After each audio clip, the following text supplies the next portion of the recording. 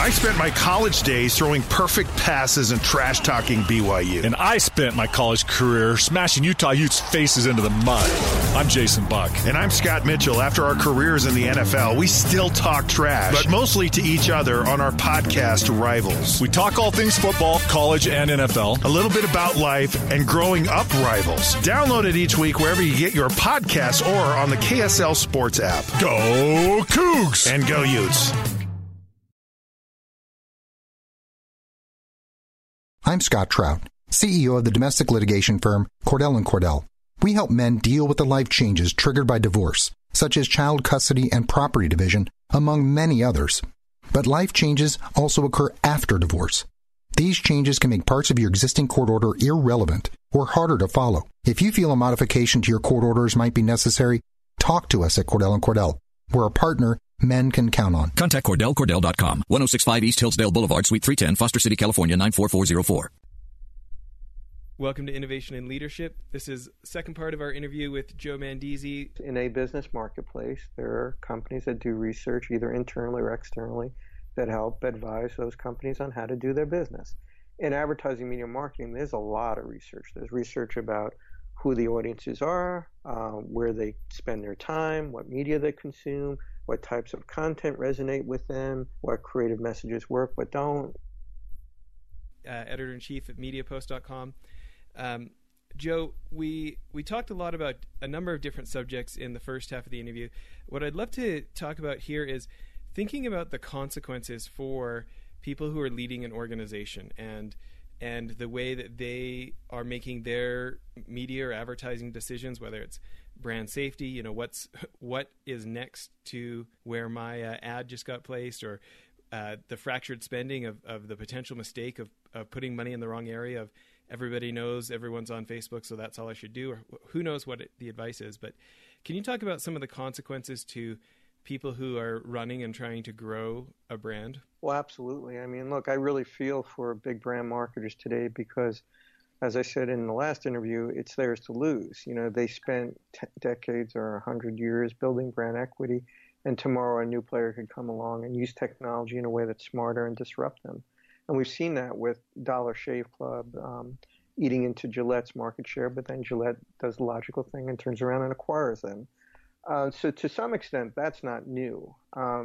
Big businesses and marketers have always acquired startups that innovate the marketplace. What's different now is it can happen much faster. And, the question is, do they have enough financial equity to stay apace with that model? I think it's a real challenge. There's so many bets they need to make. And we talked about the speed of change earlier, but there's a lot of risk associated with it, but there's also opportunity costs. So one of the things I've done a lot in the last decade, especially the last 5 years, is spend a lot of time covering startups. And it's not something I did earlier in my career, even though a lot of the media industries I covered always had startups in them, satellite companies or cable companies or new publishers.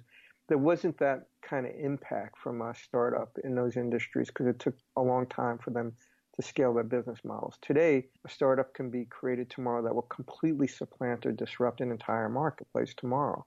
And that's very challenging for businesses. So we spent a lot of time covering startups.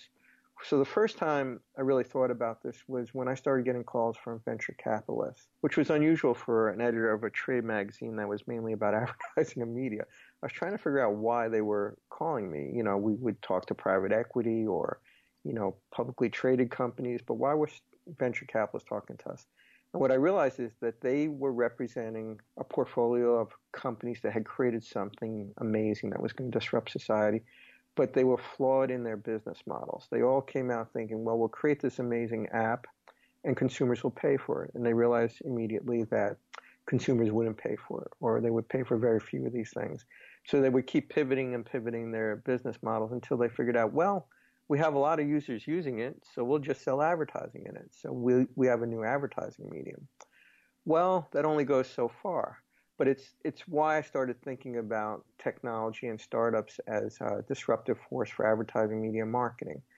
It was about that time that I realized brands were also starting to talk to the startups because they wanted to get a competitive advantage before the their rivals got wind of this new thing and try and get out in front of it.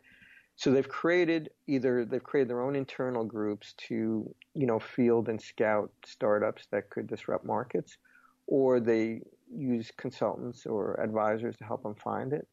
But it's become a whole source of, its own practice really within a marketing organization. And they still have to do their day in and day out business of blocking and tackling of product innovation and packaging and servicing and distribution and marketing and sales and customer support. So it's complicated their world a lot. In Madison Avenue, they often use these phrases like 80-20-10 or 80-15-5. And what it is you're going to put 80% of your budget into the traditional media marketing. You're going to put, 15% of it into a little more innovative area, and you're going to put 5% in just risky, crazy new startup ideas. And that seems to be the rule of thumb that big companies use. The problem is they don't know what the opportunity cost of the things they don't see is until those things develop and bite them in the butt. So separate from MediaPost, over the past few years, I've been developing my own venture, which I'm not going to pitch in this podcast, but it was something designed to help innovate and disrupt the advertising media marketplace in some way. What it did is it gave me the opportunity to meet firsthand with advertisers and agencies and start pitching them basically on that concept. And it was really interesting for me as a journalist, having covered these companies for 30, 40 years, to now actually be there in their waiting room at 5 o'clock on a Friday, trying to get their attention and sitting across from them and realizing they do this all day long. They listen to all these pitches and startups, and how do they decide which one gets to second base and gets passed on? And it's a fascinating process. I will say it is really challenging for them to know which bets to make and take them to that next stage. And I don't really have any practical suggestions. I would just say use your gut, trust, your advisors, and there is a company I cover. It's kind of under wraps now, but they have a slightly different model for going at this. And this is a really dystopian way of thinking about innovation, but they've reached the conclusion that if you don't innovate, you're actually going to die. And they call it an extinction model, right? And it's really interesting because what they really want to do is teach big companies survival skills so that they don't die and go extinct. And they're using very Darwinistic principles to look at this. And the truth is, just like in nature, where there's background extinctions going on all the time, species are dying off and, not surviving, but new species come along and replace them. There's also something that happens every so many cycles called mass extinctions. And there's a great book. I recommend all your listeners get it. It's called The Sixth Extinction. And I think it's a really appropriate metaphor for media marketing and technology innovation. The Sixth Extinction was written by the New Yorker writer Elizabeth Kolbert. It's a bestseller. It's a great book. And the premise of it is there have been 5 great extinctions that we know about. We all know about the dinosaurs and the comets and all that. But the 6th extinction is the one we're going through right now.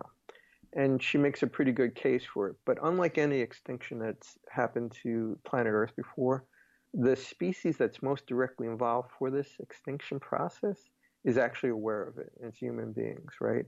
So she makes the case for how all of these things we do through largely technology and human endeavor are impacting other species, like the amphibian population, which is going through a mass extinction right now, and others. So the reason I think that's an appropriate metaphor for marketing and media technology innovation is because we're kind of going through our own mass extinction right now in the impact that's having on our industry. Because the creation of all these new ways of doing things are actually creating background extinctions and maybe a mass extinction for a lot of traditional media and marketing and brands. Now, if you think about it, think about newspapers. So we have a story on MediaPost today that's basically tracking ad spending over the past year and in the last month in particular. And if you look at it, there's kind of like a flip-flop. Digital media is up about 15 or 17%, and print media is down about 15 or 17%. What's funny is they're both publishing models, right? So what's happened there is analog print media has been displaced by digital distributed media. And in some cases, it might be the same publishers, some newspaper companies, but more likely it's new native publishers who didn't even exist before, like BuzzFeed or Business Insider or whatever, that are actually growing that market share. So what's happening there is that kind of a background extinction is going on where all these major newspapers are dying off, not all of them, but a lot of them, but new species of publishers are being born in the same process. So that's what we're going through right now. I wonder if we're also not going through some kind of crazy sixth extinction from media and marketing, where all of this stuff is just going to make it impossible for anybody to break through, that there's just so much choice and option in the world that nothing resonates anymore. Now, I know that's a pretty dystopian view of it, but I think there's a real opportunity there for someone to organize and get out in front of this. I talked in the last episode about Havas's research about being meaningful and why that's important. There is this simple concept in cognitive psychology that has been my guiding principle in media, but also in marketing, which is called the magical number 7 plus or minus 3. And it's a principle that said that human beings can only really make a choice among a pretty defined set of choices, pretty much 7 or plus or minus 3, maybe 12, maybe 13, maybe 15. But when you get to such an infinite array of choices, it's impossible for any human being really to make a decision. You walk down that supermarket aisle and, if there were 15 or 20 cereal boxes on the aisle, maybe you could make a reasonable choice. But you look in some supermarkets and you see 150 different boxes of shredded this and that and, fiber this. It's pretty hard to choose. The good news is brands help us choose by creating awareness and differentiation and relevance for us through all of the advertising, media, marketing they do, but they're having a harder time breaking through. So now we're relying more and more on technology. We use search, right? Search engines like Google, despite what the president might have said in the past 24 hours, they do a pretty good job of organically ranking relevance of media options for us. We use recommendation engines like Netflix and Yelp and Amazon to help us choose based on our past behaviors. So more and more we're using technology to make decisions for us.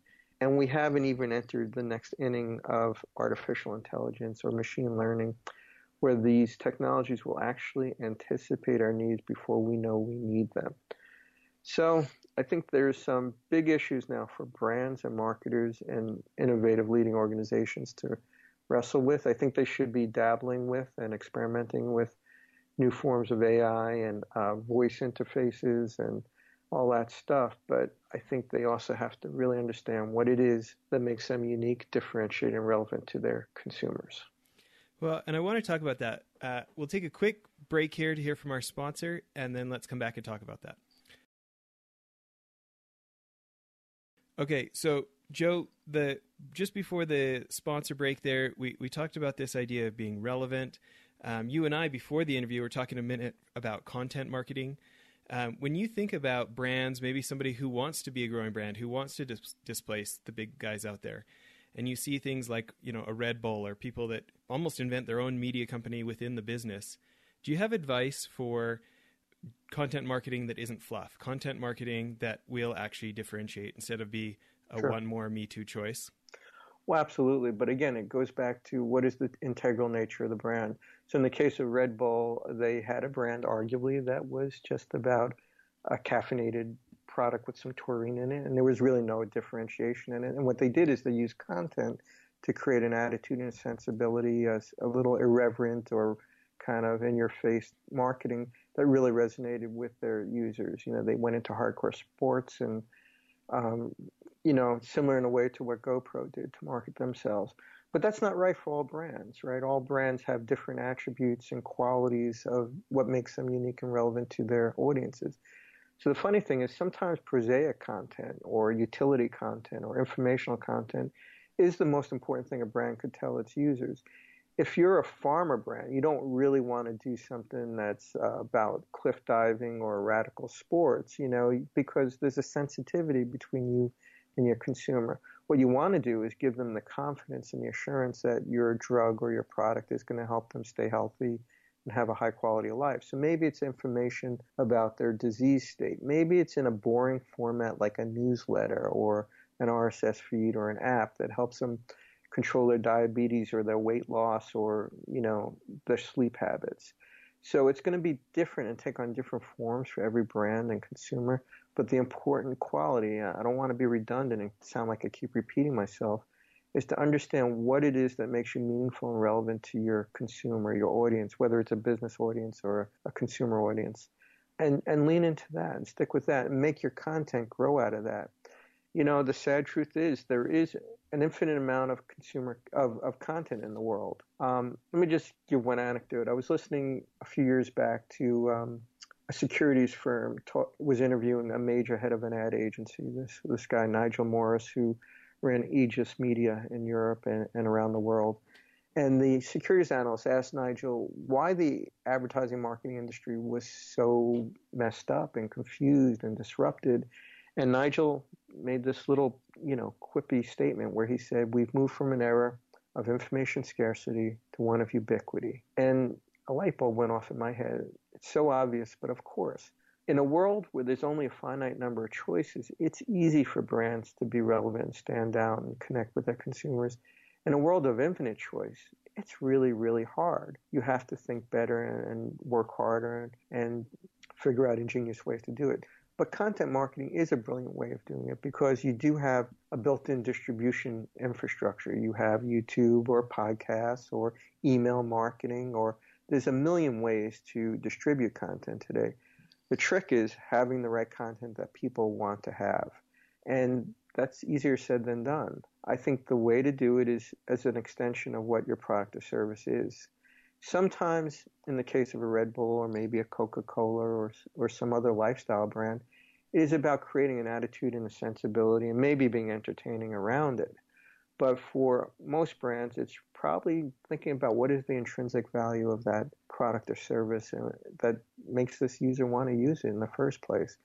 And, we'd have to go through every conceivable use case to break that down. But I think it runs the spectrum from being boring utility but important information to being a very exciting, irreverent brand. And, that would be the advice I would give to brands, which is just don't do content marketing for the sake of doing it. Make sure that content is as meaningful as your brand. Well, I want to talk about this for 1 minute. We probably got time for one more question here in the episode. You guys do research, trying to bring information to your clients that they may not know because the research wasn't done until you did it.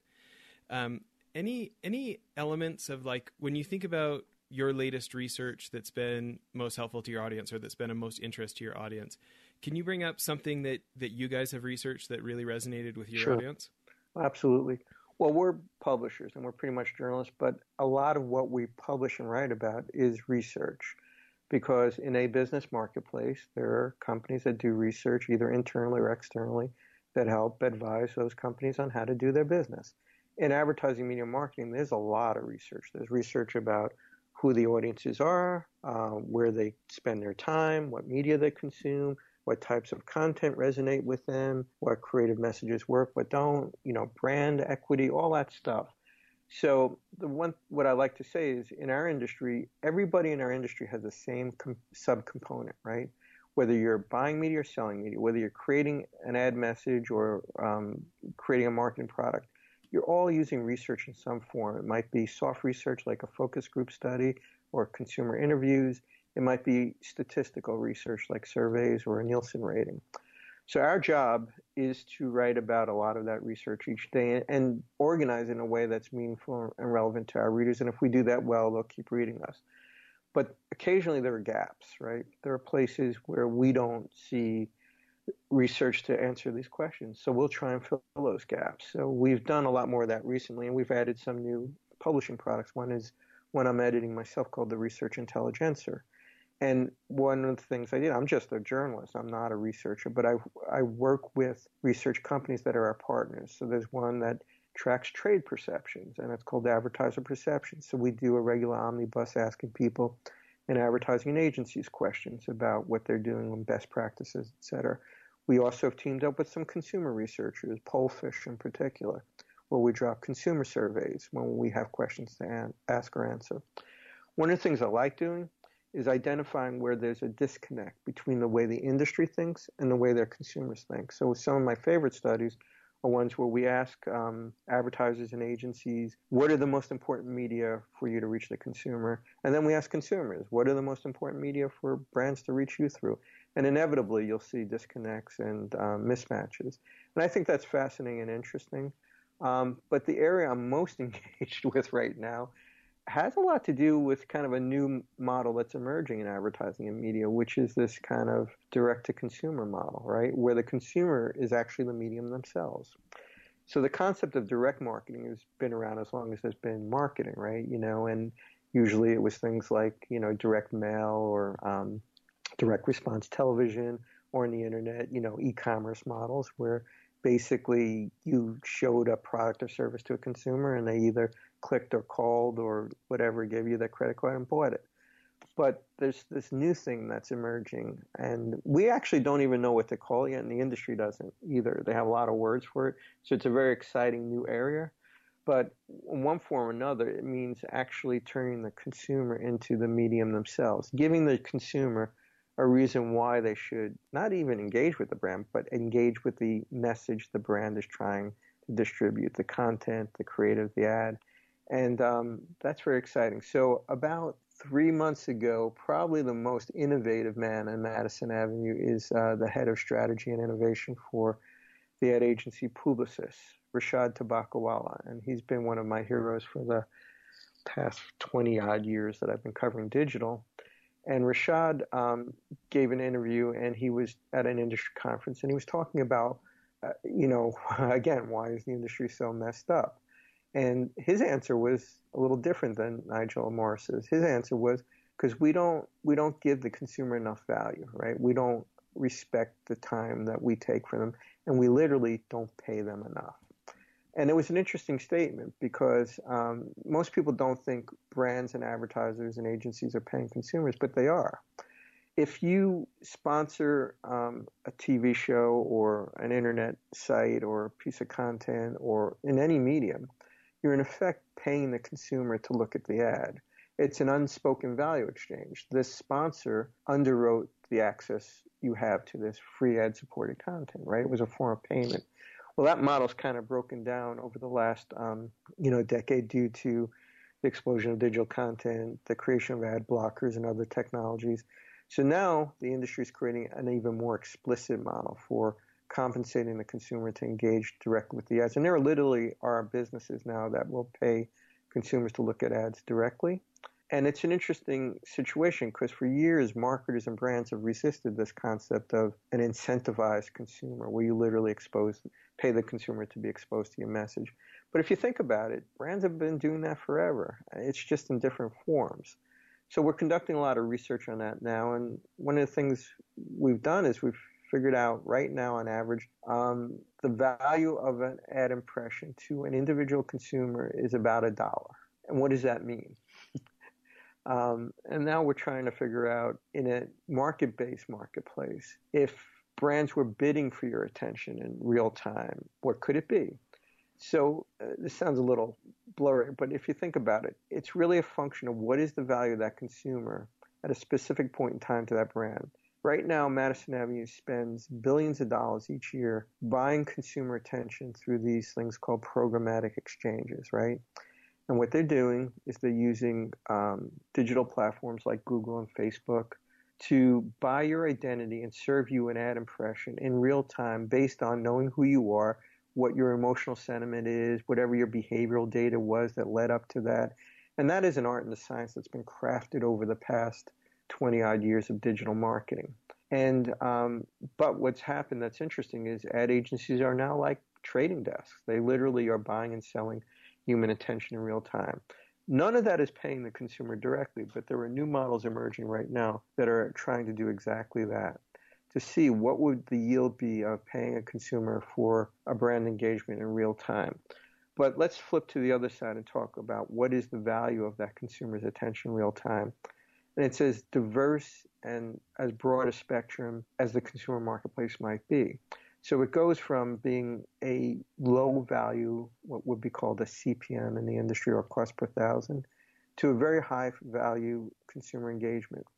So the best use case I could give you is for a pharmaceutical brand. If a pharmaceutical brand wants to engage a consumer to participate in a clinical trial study to get FDA approval for a new drug, on average, they pay that consumer $4,000 in cash. The reason they pay the consumer that money isn't just because the consumer, it's a form of consideration for participating in the study, because there might be side effects and, negative aspects to being involved in that clinical trial study. But the number one reason the consumer participates in that study isn't the $4,000 in cash, although it's not a small amount. It's because that drug might save their lives or help other people. So it's a combination of goodwill and cash value. But the point there is, sometimes brands spend a lot of money to engage a consumer to participate in the brand.